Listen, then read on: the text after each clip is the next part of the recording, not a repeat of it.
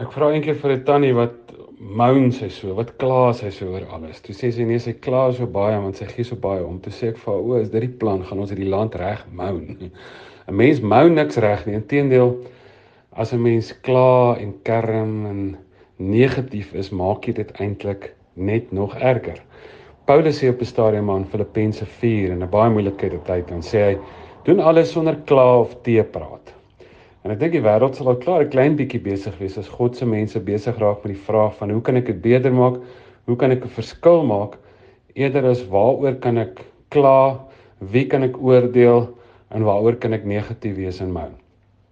En dis interessant, jy kan kla oor die verlede, jy kan bekommerd wees oor die toekoms, maar hulle sê dankbaarheid is iets wat die hede beter maak, wat hierdie een plek waar ek en jy nou is, waar ons actually 'n verskil kan maak, wat daai plek beter maak. En ek dink dis 'n goeie plek om te begin, is om te sê, ek gaan nou net eers begin by die goeie en die mooi hier voor my, en ek gaan van daar werk na die goeders wat my pla toe.